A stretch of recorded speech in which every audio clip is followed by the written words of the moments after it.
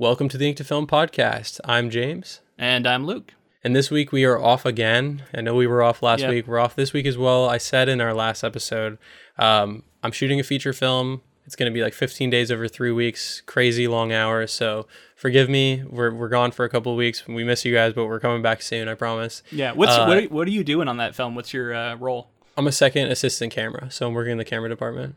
Cool. Yeah. This is funny because this episode will be dropping like in the middle of me working. So it'll be an interesting experience to hear this later. But this episode that we covered was on Watchmen. This is going to be the bonus. Basically what we're doing is we're releasing Patreon bonus content into the main feed since it's been quite a long time since it originally released to cover this week. Yeah, back in 2019, this one.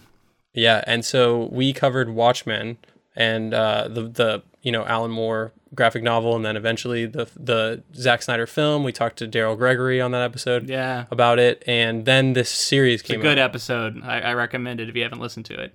Yeah, it's a good one. And then the series came out, and we were so excited about it, and there was no way we couldn't cover. There was no way we weren't going to cover it. So we found a way to do it in the bonus episodes. And honestly, like my memories of the show are so fond. Like I absolutely love this show still. Yeah, we had a great time with it. I know that it's somewhat divisive, but I think that that's the way it should be for this kind of material. It needs to challenge people, and yeah, we both loved it. I think in this thing you're about to listen to, we talk about how we were texting each other throughout the show. Clearly, we were both excited. I will give one big spoiler warning here, just in the sense that we launch into it pretty quickly and get into heavy spoilers. So if you haven't seen the entirety of the show. And this is a show that like has mega reveals. It's better to listen to this after watching it. We don't do like let's give a spoiler-free review of this. Like we don't really do that. We launch right into it because we had so much we wanted to talk about. There is also some very light spoilers for The Leftovers, which is another Damon Lindelof show. We kind of got excited and mentioned some things, but it's not like direct stuff, but it just kind of general vibes from that show that it's kind of spoiled a little bit. So if that bothers you, I just want you to be aware of it. But if you're okay with that, or if you've seen the show, then you should be totally fine. Yeah, again, love the show so much. This is a former Patreon episode, so if you're interested in getting this much earlier, because this came out in 2019, check out our Patreon, patreon.com/inktofilm. Yeah, we just recorded a Murder on the Orient Express episode for the 2017 Kenneth Branagh version. That should be coming out this month over on Patreon. It might be out now. I'm not really sure when we're going to drop it, but check that out. We also do all kinds of other different experimental things. Like we recorded us reacting to playing a video game recently, the Scott Pilgrim video game. So we try different stuff on there, and if you want to be a part of that, we'd love to have you.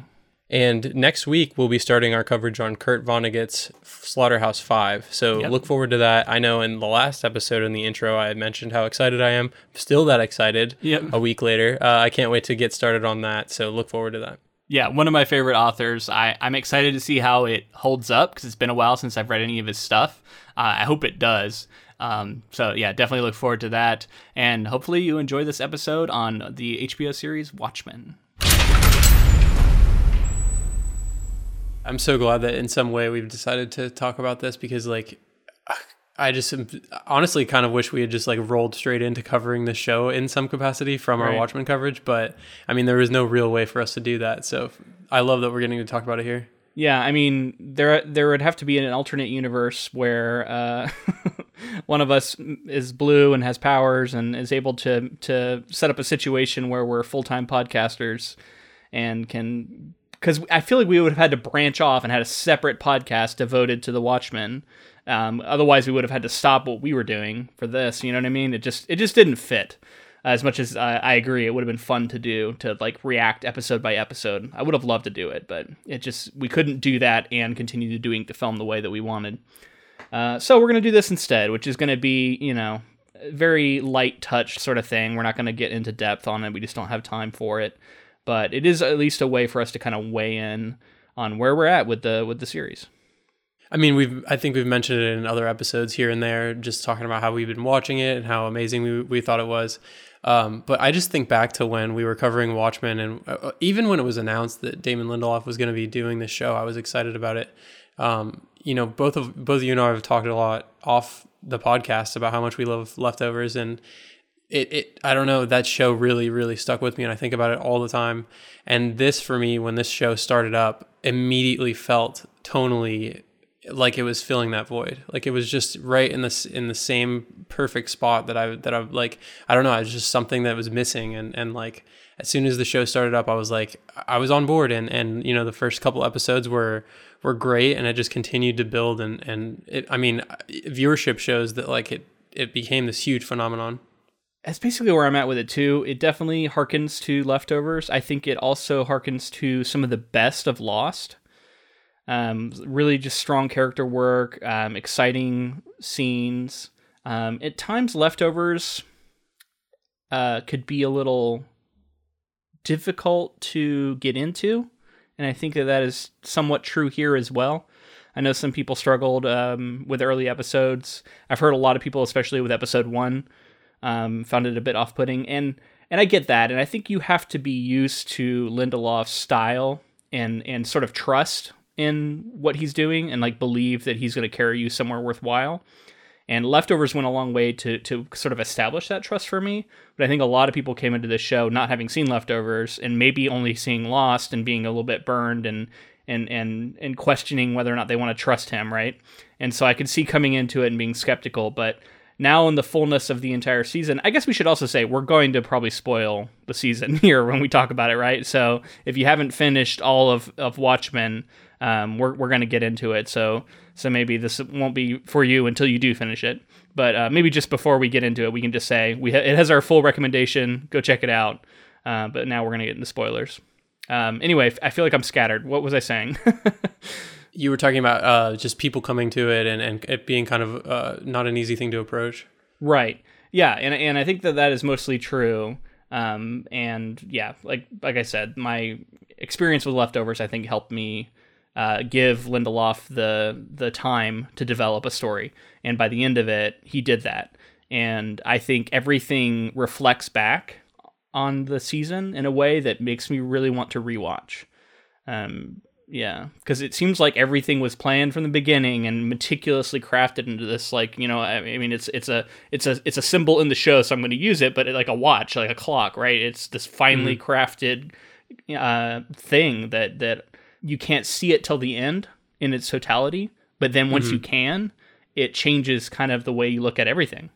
Yeah, I mean, a couple of things here. If you had told me when we were at the outset of this show that it was going to encompass all of the things that it was going to try to tackle, it's so dense and there's so many different things going on. And if you had told me, I would have been like, there's no way he pulls it off, especially because Watchmen fans and just Watchmen in general is this like really hard thing to hold in the palm of your hand. Like as some to say like, I'm going to make something that's in the same universe and not have it be all of the same characters and introduce all these new characters and all these new scenarios and everything. Like that was such a tall task, and they pulled it off. But you were talking about it not being very approachable, and I think the other thing is it's the 1-2 punch of like Lindelof and Watchmen. So it's like if you hadn't read the comic and you weren't familiar with the comic, then you're like, I just can't even imagine if you're not a fan, if this is your first exposure to Lindelof and you hadn't read the comic, I don't even know what that would feel like. Or seen the film, or seen the Snyder film. Because some people didn't have any background at all, and went into this. And I can see it maybe being difficult for that. I mean, and that's one of the things that is actually kind of impressive. Like, ultimately, this is a sequel to Watchmen through and through. And it feels like that to me. And I know a lot of people disagree. I mean, maybe not a lot. There is a contingent of people who disagree. And if you look at like user scores across the internet, a lot of it is pretty mixed. And it seems to me that this is one of those hot button shows that has angered white supremacists across the board who have taken to the internet to downvote, to give it low ratings, and so on and so forth. So I don't know. What's your thoughts on that stuff? I just like it's going to happen in this day and age, and specifically, like, I think the main essence of Watchmen that Damon Lindelof was able to boil down to with this story is just like it Watchmen was timely. Like, the main thing was that the political landscape, the things that were going on, the things that were present in people's minds, it tackled those things, and it's difficult subjects and approached them from different perspectives that you maybe weren't expecting. And this totally did that for the modern age. Like, it just, like, everything that's going on right now, there's a commentary on it. And I don't know if you're gonna, I don't really give a shit about the user scores when it comes down to it. Like, clearly, like, there's always going to be a contingent of people who are just willing and ready to hate something based on whatever, like, things, that baggage that they're bringing to something. And clearly this is about those things that that probably are hot button issues for them. But I don't know, this sort of idea that people aren't liking Watchmen because it's too political is funny, because clearly the original was political, and it always has been political, and it's always been about kind of stirring up the pot and like pointing fingers and that kind of thing. Well, and it's funny because in a way you look at the original Watchmen as being sort of edgy, right? In like the classic sense that people use that, like, oh, it's so edgy, it was so violent, it was so dark and sort of nihilistic in ways at times, and the way it sort of skewered American politics of the time, right? And that's all true. But in what's funny is I feel like that kind of stuff isn't edgy anymore. You know what I mean? Like, what it did now is actually like the new edgy. You know what I mean? Like, I don't know. It just, it found a new way to analyze all this stuff rather than rehashing a lot of the same stuff in the original. And I think that's where it angered people, like that contingent of people. But, by design, I think it was supposed to piss off those people.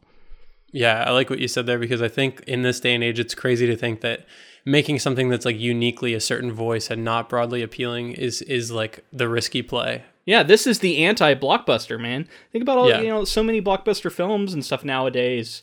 They try and play it so safe to try and appeal to a mass audience. And this is not that at all. It comes in and says, I'm going to anger, a large contingent of America with this show. And I know that should, and it's hilarious. And a lot of it's like, if we were just going to jump to the last episode, that moment where he's like, or I guess it's the second to last episode, where Keen is like, it's hard to be a white man in America. The people are saying this, and like the moment it was played as, I mean, maybe partially as a joke, but it's just, I laughed so hard when that happened, and like all that Keen stuff and the racist getting their due in the last episode, just like, I loved it, dude. It's just like, I don't know. I love seeing that, like, somebody outwardly saying, like, these are the bad guys. Yeah. Fuck these people. And like those people getting angry about it. It's hilarious. It's like, okay, well, if you're admitting that you feel a certain way, you're a white supremacist, and yet you're getting angered because you're the bad guy, and you're starting to see people pointing the finger and saying, like, you're a bad guy. So, well, and I think you're also angered for those people are also angry about black people being centered in this show, right? Like, this show is about black people and black people's struggles in America. Yeah. And even though this is an alternate history, and it shows it in sort of it kind of skewers it and like changes it and shows you a new light of it in some ways, but that's still what it's about at its core. So that alone is going to just piss off so many people. And, I just give him such credit for just going for it and saying, fuck it, I'm doing it. Because that's what's important in America today. That's the topic of the day. Mm-hmm. And like, I'm not one to speak about like, the plight of being a black person in America, but like that core story was so well crafted and so meaningful, and showing a family like this, and showing, I don't know, it just, this show means a lot to me. Like, I am always going to remember it as one of my favorite shows that I've ever seen.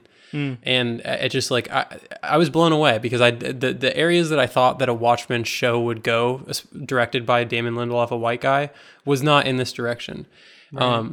And it was just, I don't know, it was surprising, and I think that it was a cool story that needed to be told. So Lindelof is often described as someone who loves crafting puzzle box mysteries or puzzle box style shows. And I think that is still true here, for sure. Like, if you look at Lost as that, Leftovers is kind of that, and definitely this is that. But I found this to actually be, of all of the Lindelof I've seen, the most satisfying as far as providing answers to the puzzles and providing revealing, the mystery. Whereas so much of his other stuff, that's the thing people don't like, is it's all this mystery and no answers, and people get frustrated by that, which I can understand. But this isn't that. Yeah, the thing about The Leftovers, just because we're here talking about letting the mysteries be and everything, is that I love that he was like, oh, like the ultimate not giving answers show is The Leftovers. Yeah. Like ultimately you're left, it's satisfying. I found it to be endlessly satisfying because it's like, it's not even that you don't get answers, it's just ambiguous. Yeah. And so it's like, it's up to interpretation, and there's a little bit of that here as well. There's ambiguity done right, man. And Leftovers did that. And if you look at something like the ending of The Thing, right, where it's like there's a few of these that you'll see that are famous ambiguous endings of like who is infected at the end of The Thing, what's going what's going to happen, and you don't know, and it's left for you to decide.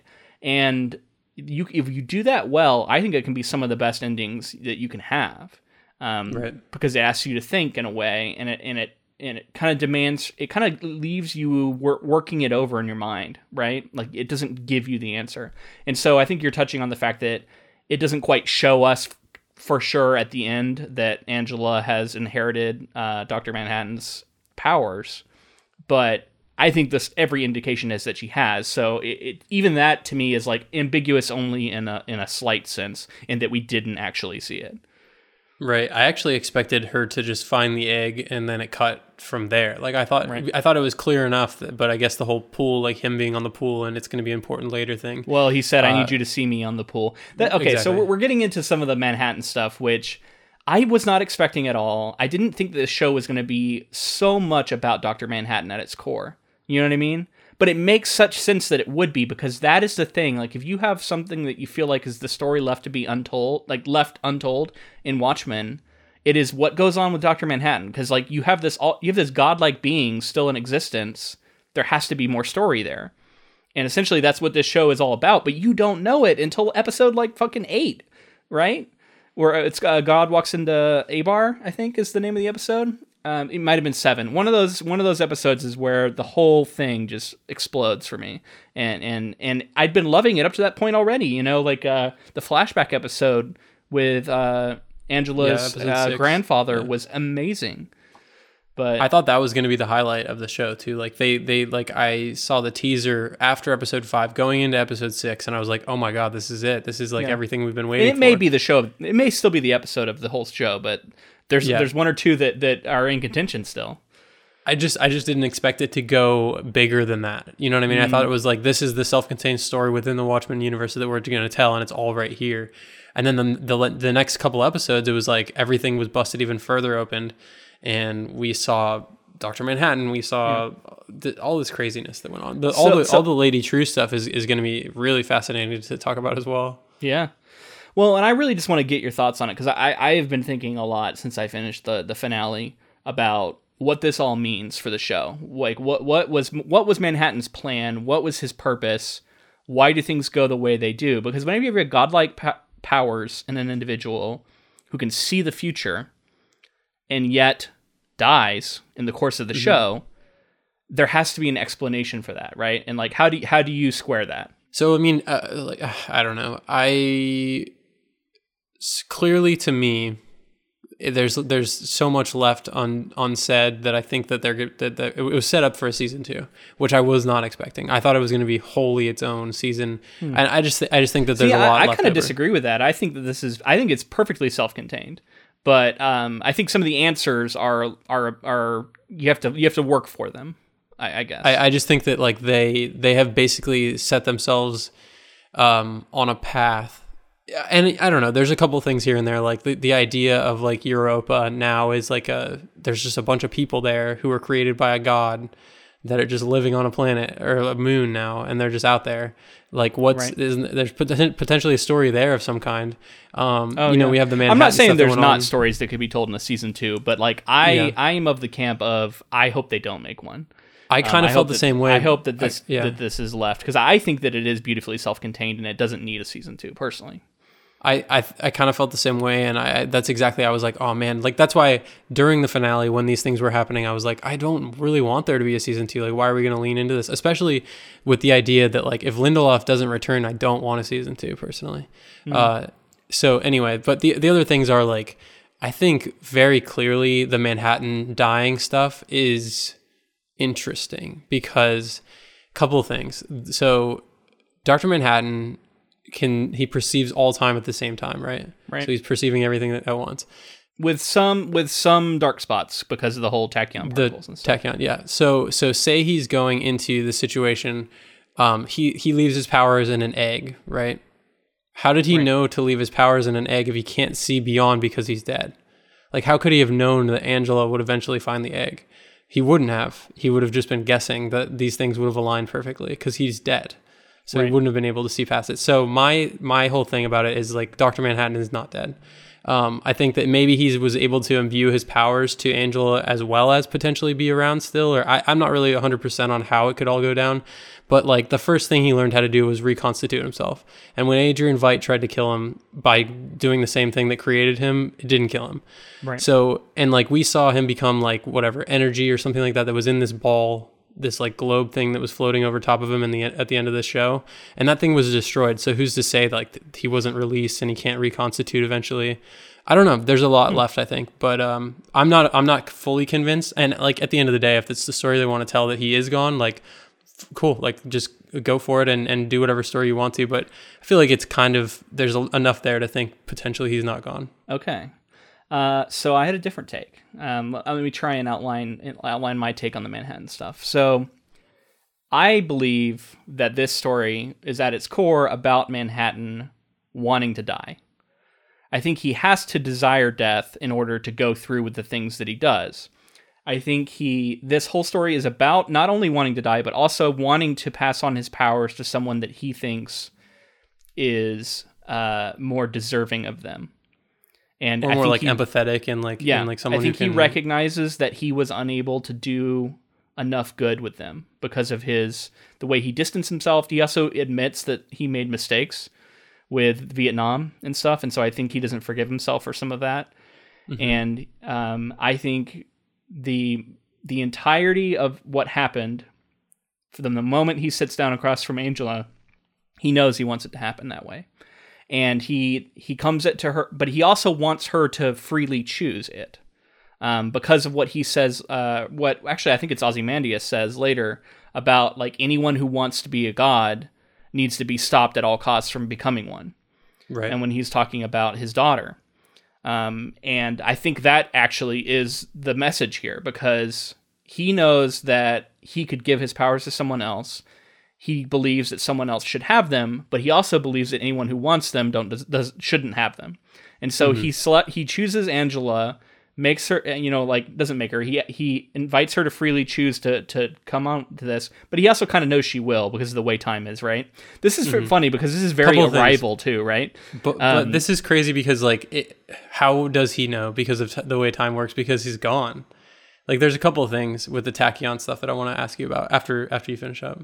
Okay, well, so what he knows is that it will end in tragedy. That tragedy is his own death, but he doesn't reveal it. But he knows that that's what it is. So what he does, I think, about when you're talking about like how does he know she'll actually use it, I don't think he does. I think he knows up till the point he dies. Yet he also is setting up a scenario where he believes that she will after he is gone, right? Like he believes that he says, you need to give her this message. You need to see me standing on the water. Like he's doing all these things because he thinks that if he does all these things, then she's likely. But I think he has to let go of knowing everything in that moment. I think he has to sort of have faith that she will do it. Right. I mean, I like that take. I think that's my take. And so I think that it's all about him wanting to pass it on. And like, I think her grandfather, Angela's grandfather, says it too. He says, when she says something about like he was a great man after he dies, and he did so much or whatever, and I think her grandfather says he could have done more. And I think that's also the key there, right? Like he as much as he didn't do everything that he could have. And the implication is that Angela will. So I think ultimately this is a show about the creation of a new god who's going to set right the world. And if you talk about just like the insane stakes to put into a show, that's what we have here, right? Like that's what the show's about, and that's wild. That is Leftovers level stuff, right? Like that's existence. That's like, what it means to be alive and divinity. Like what is the essence of divinity and what does it mean and all this stuff. And it's it's all wrapped up in the show. And I wouldn't have thought that there'd be so much carryover between the two, but there actually is. Right. So much to talk about. I feel like we're really not going to be able to talk about all of the things we want to talk about. Okay. But really quickly, I want to talk about the Tachyon stuff because I find it to be really. I think with the addition of this story, it becomes muddy. So Manhattan couldn't see the Veidt stuff in the comic. He couldn't see the whatever's going on at his base because of the tachyon interference, right? Right. So does that mean that he can see beyond that instance?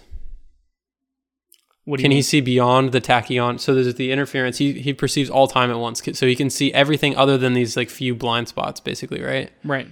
I guess my question is, how would he not know the mistakes he would make before he makes them and not change them? Do you see what I'm saying? So, like, how could he not have known that he has regret? The same thing. This is the same thing we were dealing with in Arrival. Because just because you can perceive the mistakes you're going to make doesn't mean that you aren't going to make them. He even says this conversation with Angela, right? Mm-hmm. And it's this weird thing where it's like, if you think of fate as being written, it's like once you perceive it and you know that it's going to happen, if you are truly unable to change the course of time, like it's going to happen no matter what. Like you can't stop it. Does that make sense? So it's like we talked about in Arrival. Like he's sort of playing out his entire existence at as one moment. And we don't perceive existence this way, like us humans, and so it's very hard. And that's why it's so impressive that you're able to craft a story this way, because it's very hard to perceive. And that's the way that Arrival's crafted too. Yeah, I guess the main thing then is that, like, you say, like, oh, he didn't do enough, but it was always predetermined that he wouldn't. So, like, he couldn't have changed any of the events anyway. So what is it? Like, at the end of the day... maybe it's a personal failing then. Like, he's not the person to do what needs to be done, and he recognizes that. Yeah. We got to move on to something else, though. I want to talk about the performances, specifically Regina King. Yeah. Incredible. I hope she gets all the Emmys. I hope she gets so everything. Good in Leftovers and so good here. Yeah. Amazing. Just in every way, she killed it. I mean, another person to shout out, Yahya Abdul-Mateen was Cal and Dr. Manhattan, and like very interesting. I didn't know if we were gonna see Dr. Manhattan, like how they were gonna handle that. If he was gonna look like movie Dr. Manhattan, if he was gonna look like how he was gonna look. I think they handled it really, really well, and it was surprising in the way that they described like the appearance that he took on and everything. Like the way they explained it. The way they explained it was very cool. No, and it was such a deft maneuver, I think, to do it the way they did. The way they refused to show, at any point during the entire run, Manhattan's face that when it was not him, when it was not that actor, right? Like they showed, I think, from the back a few times where it was a different actor, but they never showed the face. And what that does is it doesn't make a situation where you can feel like this isn't the real Manhattan, that other guy is the real Manhattan. It never allows you to feel that way. And I love that decision. Yeah. Just a couple other people. Tim Blake Nelson as Looking Glass was great. His episode where we got to see everything that played out with his whole like origin story was insane. Jeremy Irons as Ozymandias, fucking absolutely incredible. So perfect. Louis Gossett Jr. who played or Louis Gossett Jr. I'm not sure which one it is, but he plays. I'm not sure. He plays the grandfather and Enemy Mine.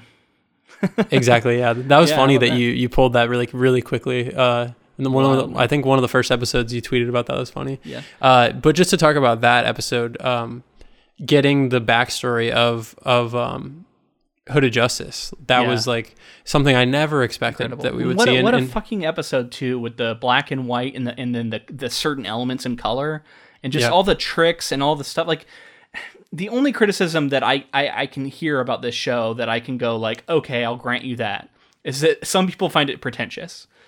It's something that I don't find, like that's not a problem for me. It tends not to be, but like I can see it.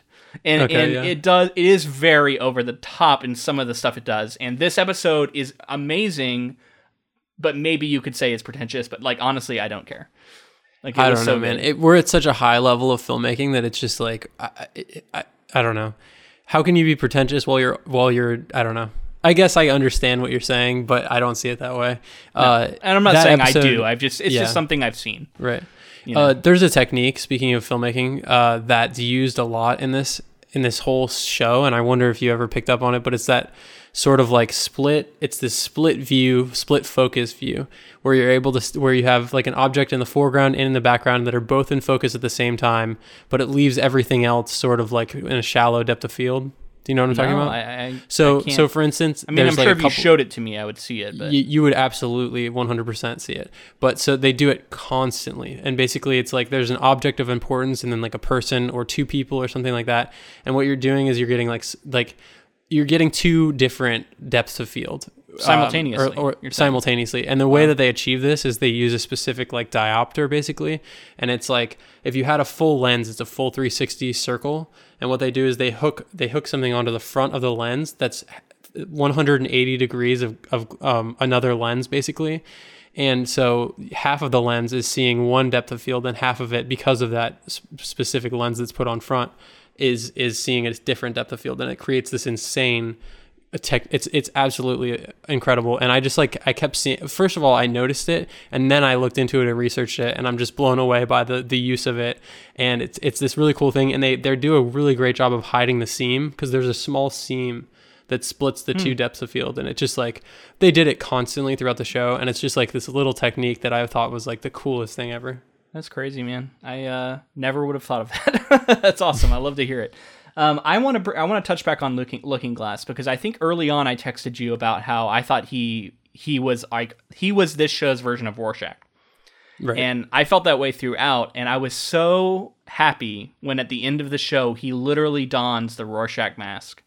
I don't know if you thought of that, but definitely. It comes full circle, and he is Rorschach. And then the things he does at the end with Ozymandias, once again, not letting him get away with what he did, and refusing, he kind of takes up where Rorschach left off. Like, that's what Rorschach wanted. Definitely. And so to me, that totally redeemed, because a lot of people got upset with the way Rorschach's legacy was dealt with here, right? And that it was all this white supremacist, and what happened to Rorschach was such a great character, and he's totally just written off here. And I think you have to look deeper than that, and you have to look at Looking Glass, that character, because I really believe that was Damon Lindelof's homage to what Rorschach was as a character in the original comic, and I loved it. Yeah, absolutely. I think, I think it's definitely there to be looked at. A couple of things to rattle off real quick. Jean Smart as Agent Blake. Amazing, man, so having her in the show. The way she was, the comedian nature of that character, right? Like the way it harkens back to the comedian is just so good. It's so good. And then, we get and another little lingering thing for season 2 is I think we could see an Ozymandias locked up in jail nearby, potentially a certain owl that's also supposed to be in jail. Oh yeah, that's right. So there was an indication that maybe that was the fate of the Night Owl, right? Right. So maybe another little that was something that struck me. I was like, okay, well, they're both going to be in jail. I wonder if they'll end up. I'll say it right here and now, man. If there is a season 2, it needs to be Damon Lindelof, and he needs to take several years developing it. Yeah, or as long as if he thinks he's got it, go for it. But I just let him have his time, let him make whatever he wants to craft. Yeah, no, do not put him on a timeline. HBO don't come to him and say, we want season 2 to premiere next year on next September or something. Yeah. Don't do that. You will ruin it. Yep. First off, and then second off, it has to be him. If he passes this show off to somebody else, I'll probably still check it out, but I will go in with my expectations halved. You know what I mean? Whereas if it's him, I'll go in expecting brilliance again. But I again feel like this story is ultimately reached its conclusion, because I think with Angela becoming the new Dr. Manhattan, I think that, I don't know, maybe there is a story to be told with another, because whenever you have an all-powerful being loose in the world, it seems like that's too much to contend with, but Watchmen has always contended with that. That's right. What Dr. Manhattan was in the original comics. So maybe there is a story to be told about her and her struggle to try and do the things that she believes need to be done, and the forces arrayed against her, and maybe the struggle that she could potentially encounter being like Manhattan and being able to perceive time as he does, or as he did. When she hits that, will she also start to get cold and start feeling disconnected from humanity? That's exactly what I was going to say. There's something there. There's something very interestingly narratively that you could jump into with her losing her humanity, even though Manhattan saw her as someone who could potentially, connect with humanity a little more and use her powers for something greater I don't than he know, ever but it's did. like, oh, is that a story that needs to be told though? I don't know. Or because right now we're leaving her. She's the savior, right? Like she's the second coming. I think the world would do really great to see a character like her as God. You know what I mean? True. I think that's like cool. Something that I think people would respond well to. I don't know. Like I said, I don't necessarily want a season 2. Like I've said, it's got to be very specific circumstances. Yeah. But I could be I could be wrong. You know what I mean? Yeah. I will grant that because I felt that way. I feel that way about stuff sometimes, and then the second sequel comes out or the second season comes out, and I'm like, oh my god, it's amazing, it's better, and it's like it can happen, and if it's in the right hands, it certainly could happen. But is there any other stuff we want to talk about, like in the nitty gritties here? Really briefly about the Lady True Ozymandias stuff and like all the craziness that we went through on it was Europa, kind of a mindfuck with the timeline for sure. Yeah. I kind of picked out the sort of like nature of the timeline. Yeah. You did. But you texted me about that early on, and I hadn't really thought about that. But I wasn't like totally obviously correct. I had no idea that the Lady True stuff came out of nowhere for me. Oh, so I wanted to ask you. Speaking of one of the outstanding like questions I had that maybe has a simple answer. But we see Lady True when we first meet her. She goes to this farmhouse and she negotiates the land ownership so that she can have whatever lands in that field, I guess. Right. Is that just the returning spaceship with Ozymandias aboard it? Yeah, I think so. Because nothing else really makes sense to me. So I was trying to figure out what that was. And why couldn't she just have it land somewhere else? Like, why did it have to land there? Oh, I don't know. That's a good question. But I would say that, like, her whole plan is basically laid bare now. I think if you rewatch it, you can see it. Like, she has the statue of Ozymandias in her office. Yeah. And I think he's still solidified in there. Mm-hmm. Up until she thaws him in order to like show that she's, accomplished more than he has. And she just wants to lord it over him. Which is her, so that's her hubris coming to get her, right? Coming to bite her. I mean, I knew Lady True was going to be bad. Whenever you have, what was he? She's a trillionaire, the world's first trillionaire, and you're like, oh my god. Well, I just didn't. I don't know. I didn't know what to make of her. I wasn't going to jump to any conclusions, but I clearly felt like the buying the land and like forcing the people to do what she wanted definitely seemed bad. It seems something like from the jump. I'm like, this is a villain through and through.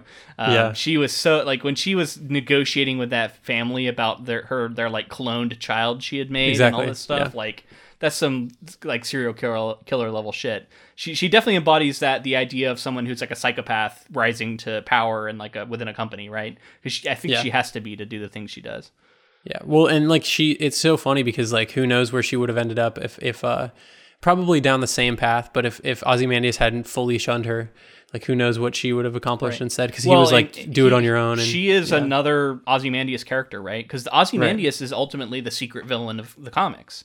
Right. He's the one who, and he's a secret villain, but like in quotations, because he kills millions of people, but yet averts nuclear apocalypse.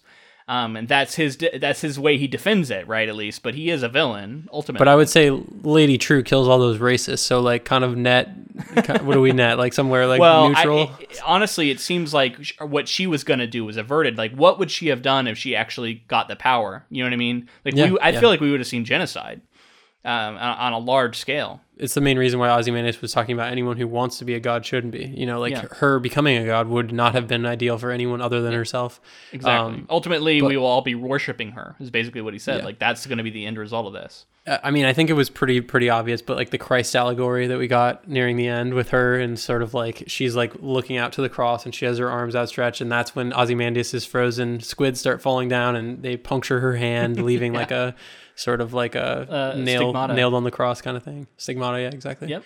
I just like, I don't know. There's a lot in this show. She desperately wanted to be the second coming, and it is a story about that, but it's not her. Right. She's the false idol. She's not it. It's Angela. And I love that it all comes back to that, right? And I also think that I don't know if this is like confirmed by the show. I'd have to rewatch it, but it felt like to me that, speaking of like what Dr. Manhattan couldn't see, he couldn't see the 10 years he had with Angela. Right. And could he see after that though? He could see after it. I think as soon as he got the thing removed, he was like inserted back into the timeline, and he could see everything up until his death. Right, but right before he put that thing in his forehead, could he see what happened after those 10 years? Yes. Yes. So he knew everything that was going to happen. Yeah, well, because he says it ends in tragedy. And he knew that she was going to try and save him and it wasn't going to work when they showed up at the house. Like, I think as soon as he got out, he was back in. But what's crazy is I think when he's in the box with all the lights pointed at him, all the clocks and all that stuff, batteries or whatever it was, he is somehow unstuck in time even more than normal. And he's able to perceive the time they were together. And that's why when he says, like, I'm seeing us together all the time we spent together, he's speaking specifically about, and I think we even see some flashes of the time when he was blind to that. So I think he's granted access to that. And so then you get the wallop of, like, 10 years of, like, a loving relationship with somebody occurring to you all at once. And so that's why it made, like, such a powerful moment to me. In terms for the story, I obviously grant everything that happened. It was worth it. It was great. But in terms of like transitioning from the comic to Dr. Manhattan in the show, do you feel like there's enough there to really show? Because he was very specific about not wanting to be tied up in humans, like their lives and the tangle. It's complicated and all of that. Do we really see enough of him on Europa, like failing at what he wanted to do or whatever, to really, I don't know, justify him coming back to Earth and getting tangled back up in humans' lives? I think it's just the limitations of storytelling in some ways. Like, I think it's like we see enough, in my opinion. I don't... Could they have spent more time with it? Maybe, but would it have been interesting? Right. I don't know. Yeah. I don't know, just something I was thinking about, because he was very specific, like, I'm out of here. And like then he was right back, as far as we see these stories, 30 years later. Well, it's the problem is we perceive time in our way and he perceives it in his way. So it's like, why does he take 30 years or 40 years to come back around to humanity? If he can perceive it at all times, like, what is that? But just because he can perceive it at all times doesn't mean that those 40 years don't still need to happen. You know what I mean? It's the weird paradox of it all. And so to him, it's like, yeah, he needed those 40 years to care again, I think, and to feel like it's worth it now to come back to Earth. And I think it's the realization that it's not him who's able to do it. And that's why I contend that this is ultimately a story where he is essentially recognizing that he needs to die in order for this to go somewhere different. And he is sort of inflicting this on Angela. And so in that way, it's kind of sad, but like, it's also it's tragic for him too. And I think he does genuinely fall in love with her. And, there was the moment where I was like, this is the moment. And I just love the way he like converses with himself across timelines. Like, it was so good. And then there's even little Easter eggs where he's like, when he's in the containment and he like says a line from the original comic when he's on Mars talking to, Silk Spectre about her. I think he like asked her what's the matter? Are you cold or something? Like, he was literally saying lines from the comic from when he was on Mars. I noticed that, and like, there's so many of these little callbacks to the comic that shows that as much as this went to its own place, it is firmly a sequel to Watchmen, right? And it's so cool. I got to rattle off some things because we're running out of time here. So just some amazing things. This sort of Vietnam origin story of Angela Abar and like all of that stuff that goes on is amazing. Yeah. The memory drugs that we're seeing, the sort of like, we can like, it's now nostalgia. Accessible and like nostalgia and all the things that it's amazing stuff. We haven't even slightly talked about Lube Man. The mystery of Lube Man. Did you read the PDpedia at all, or were you following any of that stuff? My wife read it and told me about it. So I haven't read it myself, but apparently that's where the answer lies.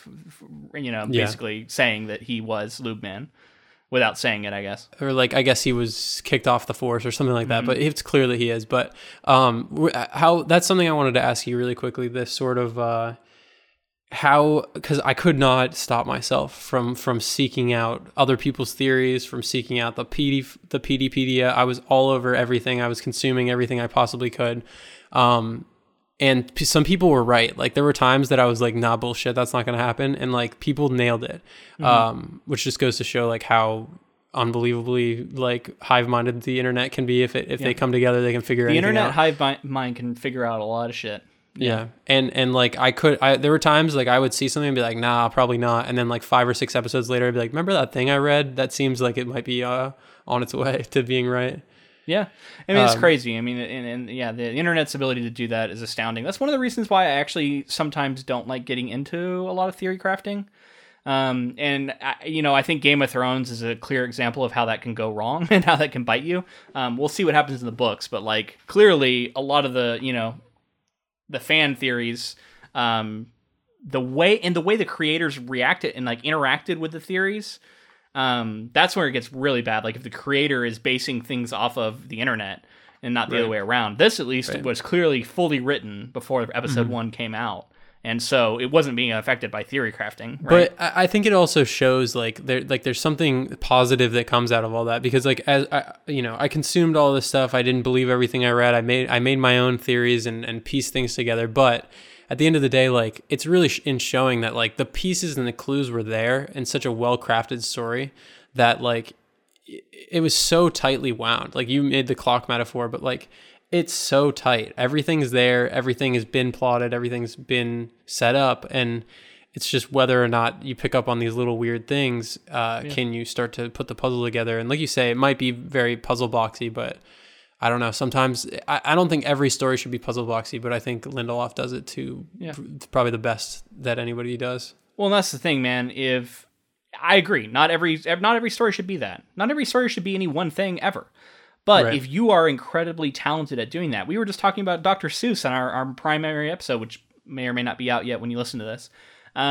We were talking about like he's really good at this one thing and he did it over and over again. And I think there's something admirable about that. And I think Lindelof is great at this kind of story. And he's doing different versions of it, but he's still like he's playing within what he's good at. And play to your strengths, man. I think that there's nothing wrong with that.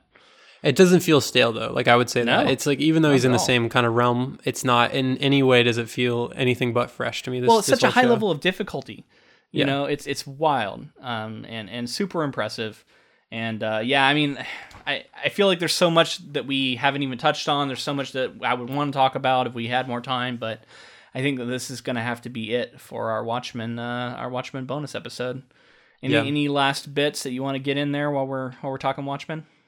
I wish there was like a little quote or something I could pull, but nothing ever ends. Yeah, I like seeing Keen in those Dr. Manhattan undies, the panties.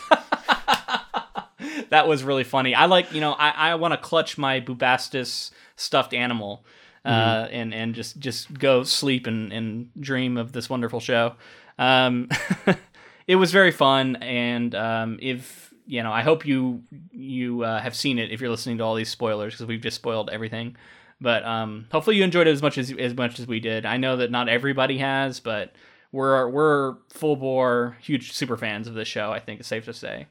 And I'm gonna be paying attention and watching whatever he does next, because to me, Damon Lindelof can do no wrong now. I'm so in. It's like he's like the TV version of Denis Villeneuve to me, right? Where it's like I'm in for whatever he does next. Anything, I'm in. Yep.